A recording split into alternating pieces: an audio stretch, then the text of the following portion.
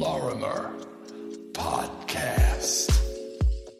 Greetings and welcome to the Pete Lorimer Podcast, the real estate entrepreneur podcast, the best podcast for all of you people out there who are trying to make a difference in the world by starting your own businesses and following the beat of your own drum. I have been around for about 4,000 years, so I've seen a lot. But the evolution of social media is really only about a decade old. And I'm going to bring on the show today, well, he's already here. I'm going to bring someone on the show who is a Instagram social media branding ninja. And we're going to find out what the fuck is going on with Instagram and all the other platforms. But we're going to be doing a big, deep, dirty, filthy, guttural dive into Instagram today. Let's do it. And we may touch on a few other things, but I want to welcome to the show Mo Ishmael. You are a legend already, my friend. Welcome to the show. Peter, thank you for having me. Wow, what an introduction. I'm super excited and stoked to be having a conversation with you. Yeah. You know, the pleasure is all mine, right? So a lot of times I have real estate agents on here, but you do something in not just the real estate industry, in commerce, which is so freaking vital. You are a navigator of people who go, great, well, I started my business. I want to do social. What now?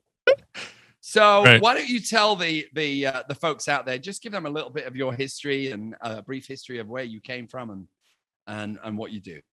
Yeah. So my name is Mo Ismail online. I go by Mo Isma. You'll probably hearing me yell like, hey, hi, hello. I go by the name Mo Isma. And I run a company by the name of Mox, which is short for Makers of Content. And we are a video content creation agency. So our focus is to help entrepreneurs and small business owners amplify their authority, their awareness, and their affluence using video content marketing on channels like Instagram and YouTube for them to attract leads and generate conversations that eventually turn into customers. And my background, funny enough, is actually in academia. So I was a college instructor for the longest in communication. And my research and my passion has always been like, how do we use and leverage communication to build relationships? And then, you know, while I was finishing up my master's degree, the entrepreneurial bug hit me. And I was like, I can always come back to academia. Academia is always going to be there. University is always going to be there. Let me try this for 10 years. And if it doesn't work, I'll come back. And here we are. So now I leverage my background in comm and psychology and mix it in with marketing to create content that amplifies people's messages and turns them into really my passion is to help someone become a thought leader in their space.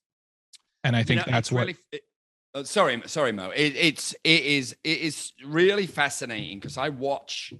You know, it's like I'm trying to think of an example that will make sense, and it probably won't.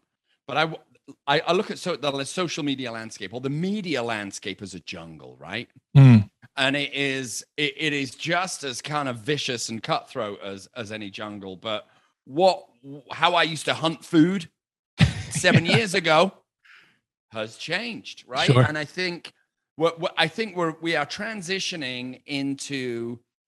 There are lots of micro changes, but there's a big shift happening right now. Instagram's getting drained with TikTok, and there's a big shift of those people who really have always had social media, kind of growing up. And I feel the drum that I always banged for years was authenticity, and you got to believe what you're selling, otherwise you can't sell it. But, you know, I think that if an entrepreneur is out there and they're like, well, I've got my business and I want to promote it, and this guy's doing this, should I be the Gary Vee of cupcakes? You know, because that's what people's instinct is. What would be your first kind of inclination? What would be your first guidance? It's funny because what you just said is exactly what all my clients on the phone say. Well, we just want to be like Gary Vee. We want to create a bunch of content. And my first question is like, what's your end game? What's the goal behind why you're creating content? Is it to build brand like Gary Vee, where he's playing a very, very long game? Or is it to generate conversations to nurture leads for your business? And usually it's the latter because they're either in the early stages or they've just found out their business is doing well. And they found out, okay, I need to leverage this content marketing thing if I want to survive in my space. And at that point, the conversation changes. I'll ask things like, what is your capacity? Like, what, when I say capacity, it means like, how much are you able to be consistent? And what's your cadence? So how much time are you willing to allocate to something like this? And for me, what we do is we find the business owners that don't have time to be content creators, right? They don't have time to sit there and film themselves. And we try to position them in a way where we allocate just 1 to 2 hours of their time a month and do a deep dive interview and then cut that up into smaller forms of content that can work. So the first thing I have to understand is the capacity game for that person. How much are you willing to put into it? How much time do you have? And then overall, what do we want the strategy to look like? Do we first just want to grow an audience before we start selling to them? Or do we want to nurture an audience that you already have by educating them with deeper dives in content? Or do we want to start selling? And each of those look different based on the kind of content we're going to create and how the content is shaped and how it flows, particularly when it comes to video. So if you're someone who's thinking, I want to be the next Gary Vee, I want to ask you, what is your end game with creating content? And where are you at right now? And what kind of capacity can you put into it to be consistent? Because the game in social is consistency. It's not this like honeymoon phase and then you kind of stop posting. You have to be able to ebb and flow with a rhythm that's good for you. Right. You know, it's funny. I remember when Gary kind of exploded onto the scene, I was chugging out a lot of content. And then Gary came on the scene. And I was like, wow, this guy's like freaking putting something out every 10 minutes. And I tried to keep up with him there for a minute, right? Sure. And I fell into the trap, which I think is valuable to talk about. I fell into the trap because I'm a lot older than you, and I was around when Twitter was born, right? I was deep in my 30s when Twitter came out, and so I jumped on Twitter, then I jumped on Facebook. Well, I was on MySpace first, and then I jumped, on Instagram, and then freaking YouTube, and it's like, and then. Mm-hmm. And then what I found there was a burnout factor. And I found there was a kind of vanillaization of content as it was disseminated in a very similar fashion across many platforms. So me and the team, my team and I decided probably about 6 months ago, I am only going to focus on Instagram right now. I'm going to re-harness that, use YouTube as almost like a library. Mm-hmm. But I'm going to re-harness Instagram. And then once I've re-harnessed what I want to do, and we went through a massive reset, which I will talk about later, but I went through a period of like, oh my God, what the fuck? Where are we? What? Hang on. What used to work doesn't work. And I had that conversation internally about, am I afraid of losing followers? So therefore, am I posting content to them? Or am I really doing what I love? And I reached a point where I'm like, fuck this. I want to do what I want. I don't care if I lose all my followers. And that was a cathartic moment. What's your opinion on all that, Mo? I think what you just brought up is super powerful, especially if it's someone who's considering doing content moving forward, which is you're going to try to emulate what other people are doing. But the issue is their strategy and where they're at in their business is completely different. So your story is not different from many people. They try to just do a bunch of output that doesn't go anywhere because there's no destination for what the strategy is. Let's just break it down very simply. And I tell this to my clients, and I tell this to the people that I teach online. There's so many tactics out there. Do a skit, use a trending sound, show up vlog style. Let's just back up. There's only 7 C's that I like to call when it comes to the social media game. And I'll break it down. It's consistent, compounding content that's clearly communicated to an ideal consumer to drive conversation. Consistent, compounding content clearly communicated for the consumer to drive conversation. Now the question becomes... That might be one of the best sentences I've ever heard regarding social media. Please carry on. Much love, much love. So breaking that down, tactics aside, how can you be consistent? Like Peter just said, he had to completely reform his content strategy because of burnout. Consistent consists of 2 other C's: your capacity, and your cadence. Your capacity. That means how much time can you allocate and where do you need to be based on your audience. And here's what I recommend. There's two types of content. There's SEO content for search engine, then there's social content. So you need to pick a platform where where it will drive SEO. This can be YouTube if you're trying to maximize on video, or it can be blog to maximize written. Then just pick one social platform and master that. Just like Peter said, now he's focusing all in on Instagram.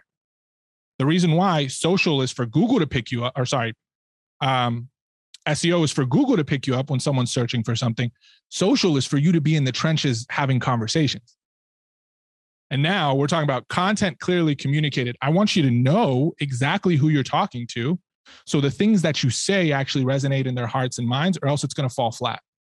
That's why Peter was saying, well, I tried to do all of this content and it felt like it was just copycat across all platforms, because it was more quantity than it was like the depth and the quality.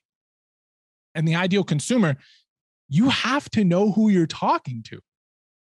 Like if I'm a stay-at-home mom with my own business and I'm trying to help other stay-at-home moms run their business while doing a family, right? While having a family, last thing I'm going to talk about is like this hustle culture or try to be aggro broy. It won't resonate with them. Instead, I'm going to talk about like how to allocate your time while raising your newborn and not letting your business die. So I'm finding their problems, finding the things that are going to resonate with them, and then driving conversations. Here's the biggest mistake that I see so many people do. They post the content and then they just leave. And it's like, yo, what are you doing? Like, oh, well, surely when I drop the content, people are going to just, gung ho and no. So you have to drive conversation, and this has to be intentional.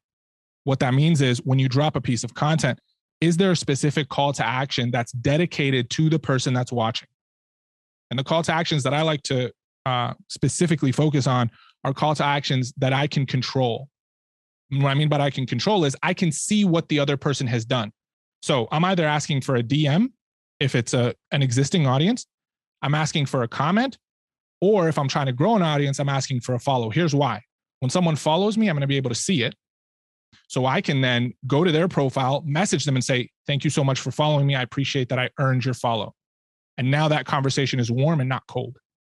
If it's a comment, then I can engage in the comments, which drives my posts up. And then if it's a DM, I'm getting to know them better. So if I'm ever in a position to sell online, that conversation is not cold and brand new. So consistent compounding content, clearly communicated to an ideal consumer to drive conversation. All the tactics, just be honest, are BS, because the tactics are the mechanism, but the strategy falls in that statement. So that's my statement. And I think for what you said, Peter, was spot on. And so many people, myself included, have struggled with that.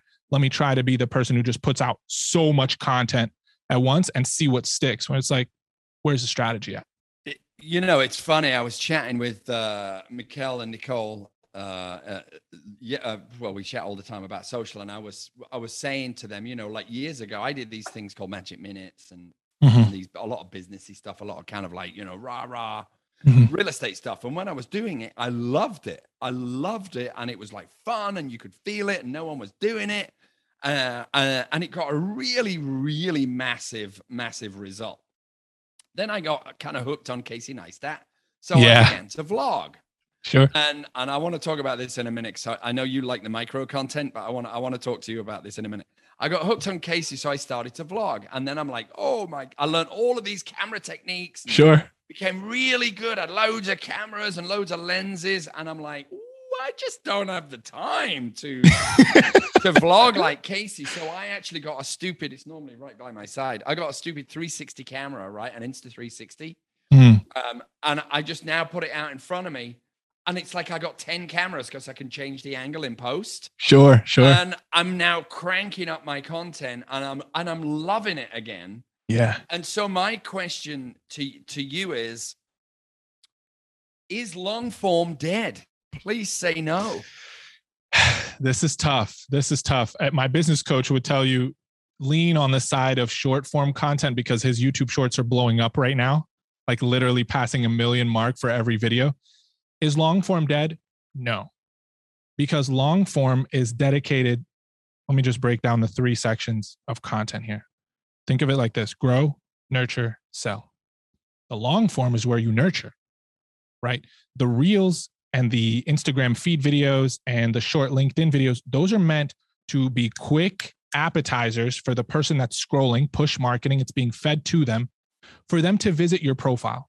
And as long as your profile is optimized, then they're going to dig a little deeper with their curiosity. But here's the thing: you could be surface level great with the micros, but now if I'm supposed to trust you, because the 3 things that for people to believe in a communicator are their competence, their trust, and their dynamism, which is like how they are on the screen and their charisma.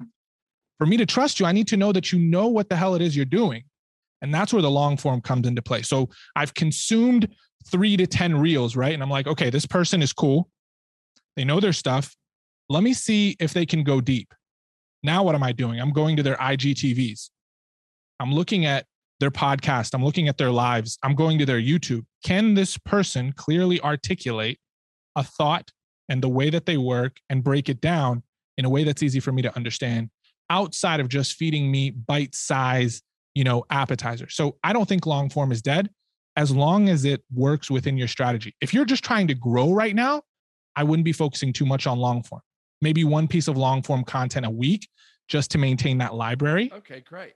But you should be focusing hard on short because you're trying to grow an audience. Once you have a dedicated audience, then start nurturing them by creating more long form content. And when we say long form, I'm not telling you to make like a 30-minute documentary.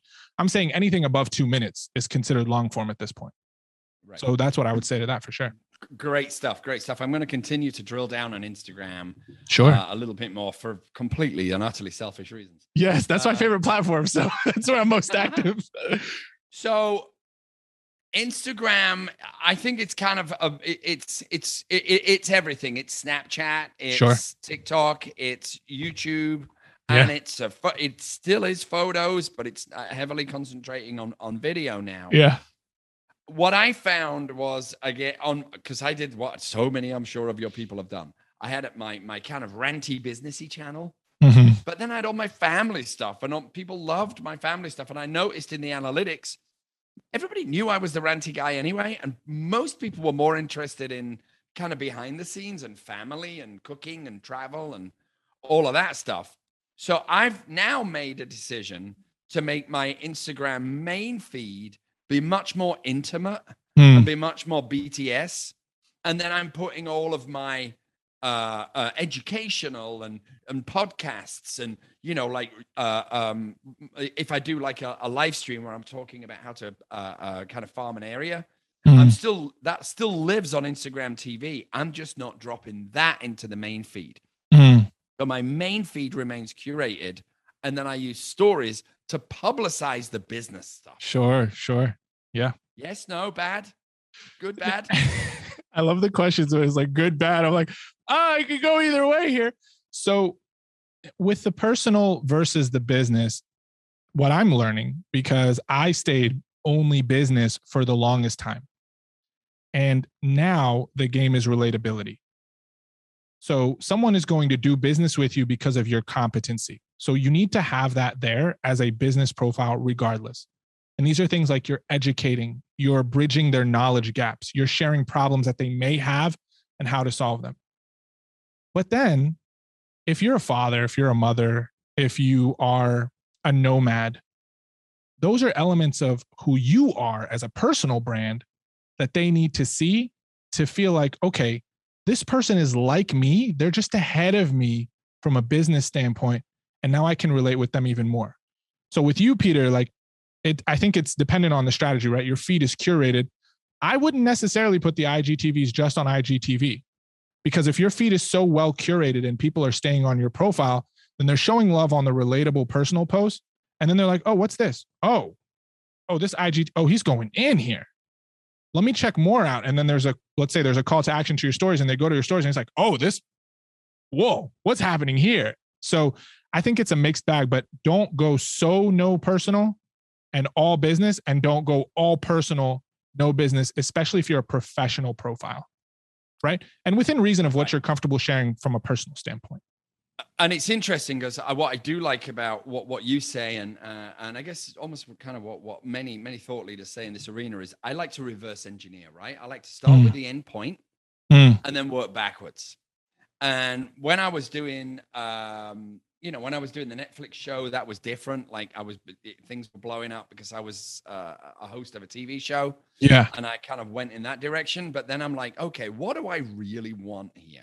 And if I remove all ego and if I remove all kind of like, fabulous and sprinkly stardust bullshit, what do I want? I want to provide for my family and I want to provide for the people I work with. Amen. Right? That's the number one. In fact, that's the only. Facts. And so I know that my sphere of influence in Los Angeles as a real estate agent and a real estate broker is pretty great. I've got a really large sphere of influence. I made the decision that I don't need to keep sending out businessy, preachy stuff about real estate because they already know I got it. I've been doing it 15 years and I've done pretty well. Boom. They're more interested in the more intimate behind the scenes stuff. But then I do like to speak to a bunch of agents. So I've now curated different channels within Instagram TV where agents can go there and get their fix on, how to game the system if you're a new agent. And then I'd use stories as basically like a freaking, you get like a breakfast buffet, all into a freaking garbage bag. You shake it, and you piece it out bit by bit by bit. Yeah. And I promote all over the place. Definitely. So I don't know if my theories sound, but that's kind of a newer direction for us. The key is I'm enjoying it and I'm loving it again. Amen. I felt chained to social. Amen. Yes. What you said something so powerful that I hope people didn't miss. And this is what we talk about whenever I start with a client, the strategy that I'm always talking about. Peter's been doing this for over 15 years. Peter has notoriety with a Netflix show. Peter has a sphere of influence that's the Rolodex is deep. You trying to do what Peter does when you're in the early stage of your business is a failed strategy. That's why Peter can get away with a personalized feed. So you have to ask the same questions that Peter answered for himself for yourself. Where are you at in the business? How big is your sphere of influence? Who are you trying to attract? What do they need from you right now based on where you're at and where they're at? With Peter, they need to see him living that life of being a person who has a sphere of influence. And they already know that he has the chops. So he's able to ostracize the content that way. For you, it may be different. You may have to lean super heavy on the educational business in the beginning to build your thought leadership, to build your authority, to build your trust. Like me, that's where I'm at now. And then when you're at a stage like Peter, the strategy changes. Okay, people want to see the behind the scenes of your life, Mr. and Mrs. whoever. So we need to kind of shift more towards that. So I hope they didn't miss what you just said, which was super powerful, is they have to decide who are they while they're making the content and who they need to attract at the stage that they're at versus the stage that the audience is at, and then curate accordingly.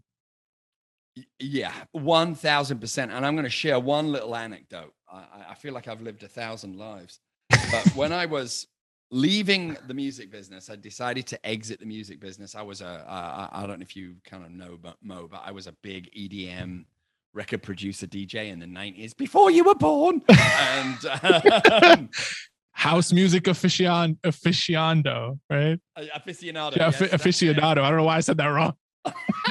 But I remember when I was a gun for hire, right? I was a remixer for hire and a producer for hire.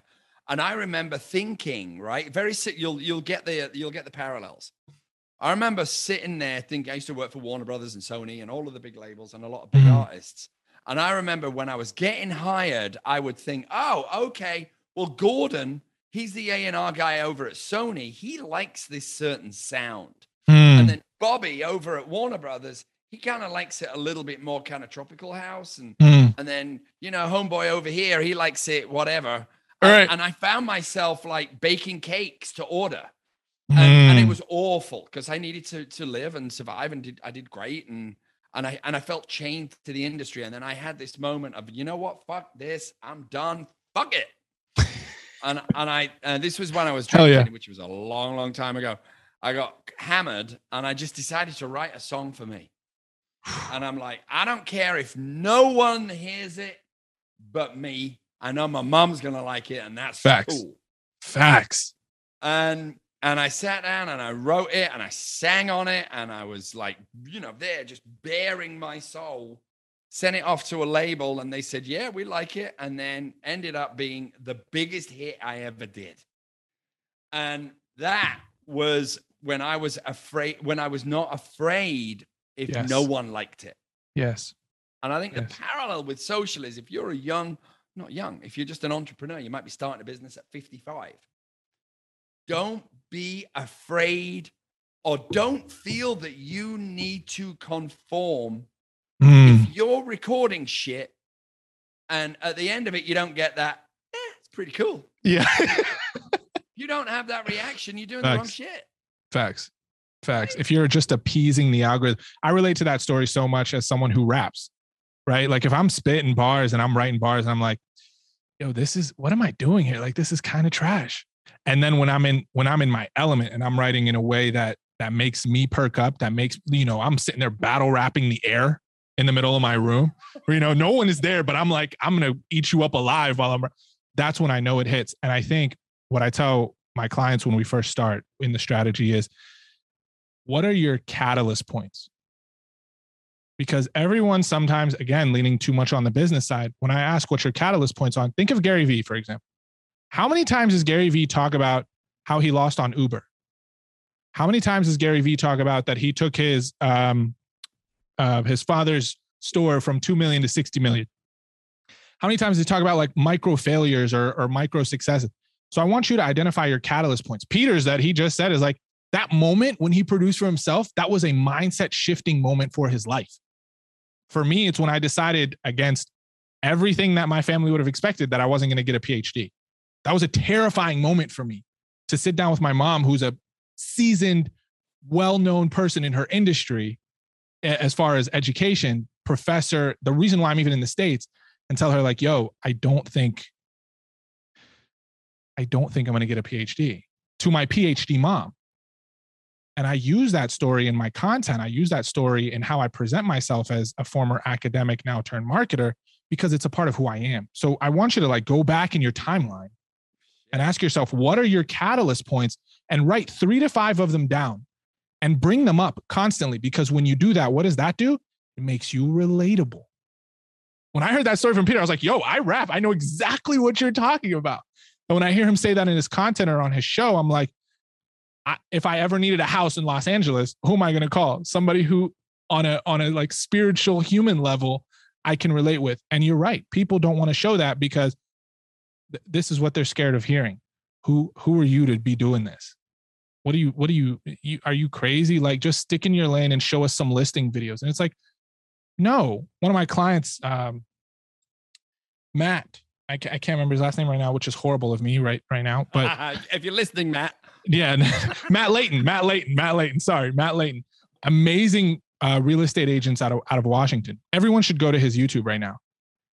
His ability to create comedic skits as a prelim to his listing video is genius. No one can outbeat him there. Why? Because he actually enjoys creating skits and then going into the listing video. So when you identify those catalyst points of yours, you can then start to identify how are you going to communicate the content. Like, I'd love to see a house EDM track with Peter, right? Doing something related to real estate. That hybrid is such a beautiful mix that no one can take away from him. Like me, I literally got people becoming my clients because they saw a video of me rapping a tutorial. I saw this video. I want to do work. I love rap too. I want to do work with you. And we got into the DMs and the rest is history. So I think what you just said was super powerful, super, super powerful. Yeah, dude, your Instagram is on point. I mean, if you need to go to Mo's Instagram account, and all of it will be posted everywhere. But it's just, if you're looking to kind of have a tutorial on how to understand how this works, you gotta look. You gotta listen to what he's saying, because it is so ridiculously on point. And that's love. Thank you. The big takeaway for you guys out there is, what I love about social is it evolves. Like next year, it will be something else. Yeah. But I think the consistent thread through it is and this is why I used to use this phrase, trying to figure out social media is like trying to catch a greased pig. Right? The moment you get your arms around it, oink, it changes. Facts. So I love what you said. Oh my God, thank you so much for saying this. If nothing else, you said this phrase. If you don't vibe on like miming on TikTok or doing dance routines or shit like that, don't do it. I don't. Then don't do it, because you will appear inauthentic and lose people, right? You'll defeat the whole object. Yes. Just sit there for a second and ask yourself this question. Whose content have I seen that after seeing one piece, I started to binge the rest of their content? Once you identify that person, ask yourself, why did I binge their content? What about them as a personality? And what about the content? And just list 3 to 5 things. And then on the flip side, ask yourself, whose content did I watch and just immediately shun them? I was like, no, not for me. There's going to be 3 elements. 1, the content itself wasn't good from a information. The personality, well, before I get into that one, because that's going to be the end point. You just weren't their audience. Or number 3, you could tell without a shadow of a fucking doubt that their personality was try hard. Meaning they were trying to implement things that didn't resonate with their personal brand, that you could tell were just the magnets were not connecting. And you then felt, what? This person is not trustworthy because they don't trust in themselves enough to portray themselves as authentically as possible. And that, when I learned that, because I'm like a former perfectionist. So like 4.0 student, summa cum laude, on all that kind of stuff. First son. So the expectations on me are very high. So my goal is to always present myself in the most perfect light. When I shed that and started sharing stories like when I failed on stage in front of 1,000 people during a rap performance, when I was bullied in elementary school for being a Egyptian Arab American, that's when people started DMing me, when I started rapping tutorials, because they saw that without a shadow of a doubt, I was 100%, and I'm still growing, right? But to the best of my ability, comfortable in portraying myself authentically. You can't try to be authentic. You just have to be, right? So, and for everyone listening, there's no coincidence that Peter is so successful with a Netflix show and all that, because he arrives as he is. And you're like, I fucks with him. Like that's just it.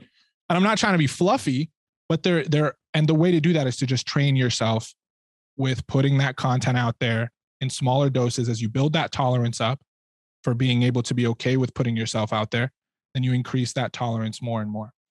Yeah. I mean, amen. I mean, my God, this is just like, oh, it's just, I mean, people have been hearing it for years, just be yourself, but like really, really be yourself. So I'm going to give you a case, a test case. So my missus, my lovely Mrs. Cindy. Hey, Cindy. She has never, she's never been interested in kind of doing videos and what have you and going bonkers like I have. I vlog everything. I'll vlog opening a paper bag, you know? And she is like, whatever, do your thing. She's very tolerant when we go on vacation. I used to have, like armfuls of cameras and make them walk into rooms like 3 times. I don't need to do that now with the 360 camera. But anyway, so then she has a real passion for my wife is Vietnamese, and she is kind of rediscovering her Vietnamese, not rediscovering Vietnamese food, but she wants to be able to cook it really, really well. And so she's been like trying all of these Vietnamese recipes, and she's just been doing quick little Instagram stories of her cooking, right? And she's getting hundreds and hundreds, hundreds of views from our beautiful, gorgeous bullseye sphere of influence. I believe it's turning into sales, because people, they know she sells houses. We work together. They don't need to see her like, we closed another one. They will love that she's like, I use this specific basil that comes from Thailand. It works better with the pho, you know, the Vietnamese soup. So all our mates are tuning in. We go out for dinner, right? I make a point of going out every Friday for dinner with a client. And they all talk, nobody talks about my vlogs. They all talk about her cooking. Yes. It's amazing. Sure. Sure. I believe it. I learned something from Nikki Saunders, who is the creative director for E.T. the Hip Hop Preacher. You know E.T.? Yeah. He's constant, the motivational speaker. And she said something that for some reason, when I heard it, when she said it, I was like, damn, this resonates so much. The game and the sales is not what people get after they consume your content. Like they go and buy something from. The game is the content. It is the content. So there are people now monetizing the actual content that they're creating. And it's not just the information, but it's the person communicating the content that then becomes the what's the word? Like the one in control during meetings where brands want them versus the other way around. Like instead of you seeking out a brand to work with, they're coming to you. Yo, you've mastered content. You have an engaged audience. We want you to do something for us because of your ability to command attention. So when I hear about your wife, it's like there's so many elements there that make so much sense. One, the relatability, the culture, the other people seeing themselves in her because of, they may be Vietnamese, all of these different things that they're just marking off. And even just the desire of like, what don't I know that I'm now being enriched from a cultural standpoint? For her, the content is the game, because how many people can sell houses? So many, but not all of them are Peter. Not all of them are Peter. Who's talking about traditional Vietnamese cooking? Hardly anybody. So now she's like the person.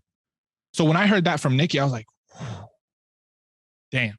So if that doesn't inspire you to show off to be creating for yourself, like I don't know what does. So I want to talk about a client of yours who's a mate of mine, Neil, right? So that's my guy. Neil, who I love. Now, I met Neil at Agent 2021? Maybe it was. That was the name of it. Yeah. Which was Gary Vee's thing. I was speaking down there. Yeah. And I met Neil. I met him a couple of times, and he's a soft-spoken dude. Yeah. Like a really nice, super lovely mortgage dude. Yeah. And he was like, me and him always vibed because he said, I really love your content, Pete. And then you kind of started working with him, and you chiseled out a direction with him. And now not only is his following kind of getting pretty massive, he's now getting speaking gigs. He's become that thought leader. He's become the people who are in the mortgage industry and people who want mortgages look up to. So let's tell me a little bit about Neil, because Neil's a badass. Neil is a badass. And what Neil's really good at is relationships. So when we first started communicating together, and the strategy that we talked about, I was like, outside of mortgage, because we can answer these questions all the time, like what is the element that no one can recreate from you?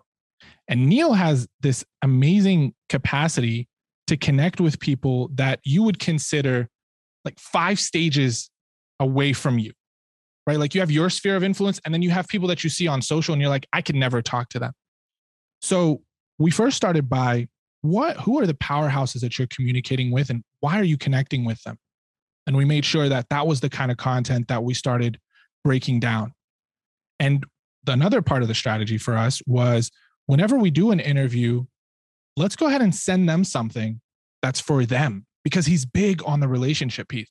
So in addition to cutting stuff for him, we'd actually take segments from his podcast where the guest was speaking and create content for them and send it to them. And we started to identify, like, outside of the mortgage space, and this was the beauty, it's like going back to the personality. Like you said, Neil is a soft-spoken person. Neil is the last person you'd expect to be on video. And he'll say that. He'll say that. He'll be like, video was the hardest thing for me to do. I almost gave up after the first vlog that I did. So we leaned into the fact that as a mortgage officer, someone who does something on paper is very boring, or a real estate broker, it's boring when you think about it. How can we empower other people like me to see that they can do it too?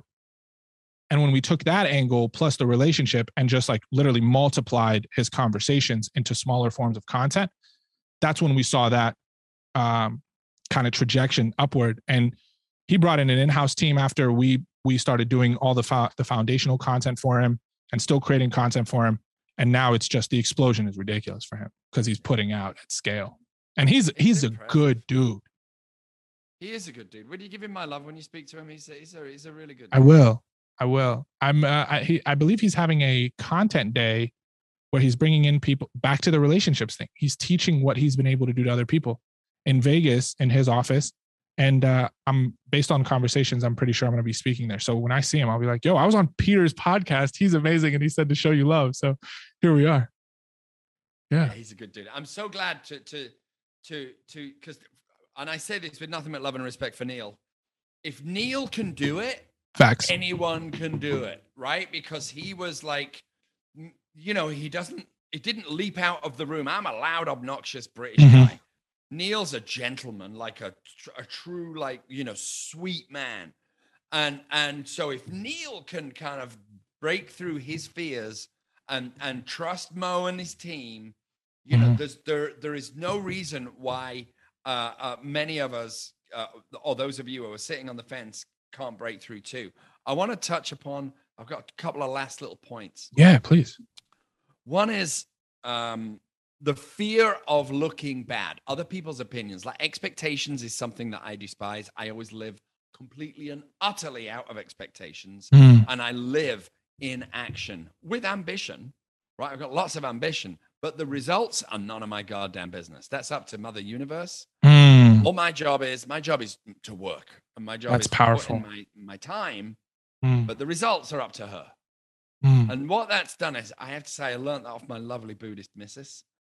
Now that I've embraced that, and it took a while, but I've embraced it for the past half a decade or so, it's a beautiful way to live, dude. So let's talk about fears and other people's opinions. This is probably the outside of comms and marketing, psych and mindset are my baby. Like, it's what I love. And I'll tell you, in 2020, I was in a very dark place mentally and emotionally. You can call it the pandemic, you can call it whatever. I take full accountability that it was myself allowing myself to get there. I was in this place where I was not producing, laying on the couch for hours on end. And I started developing this mindset of like jealousy and envy, and telling myself, like, why are my colleagues able to get the results that they're getting? Why are my colleagues so successful? Like, I know I'm capable, etc. Dark, dark place. And I started reading, going back to my academic roots, literature about fear and imposter syndrome and perfectionism. And I read this article by Dr. Carl Albrecht. He talks about something called the feararchy.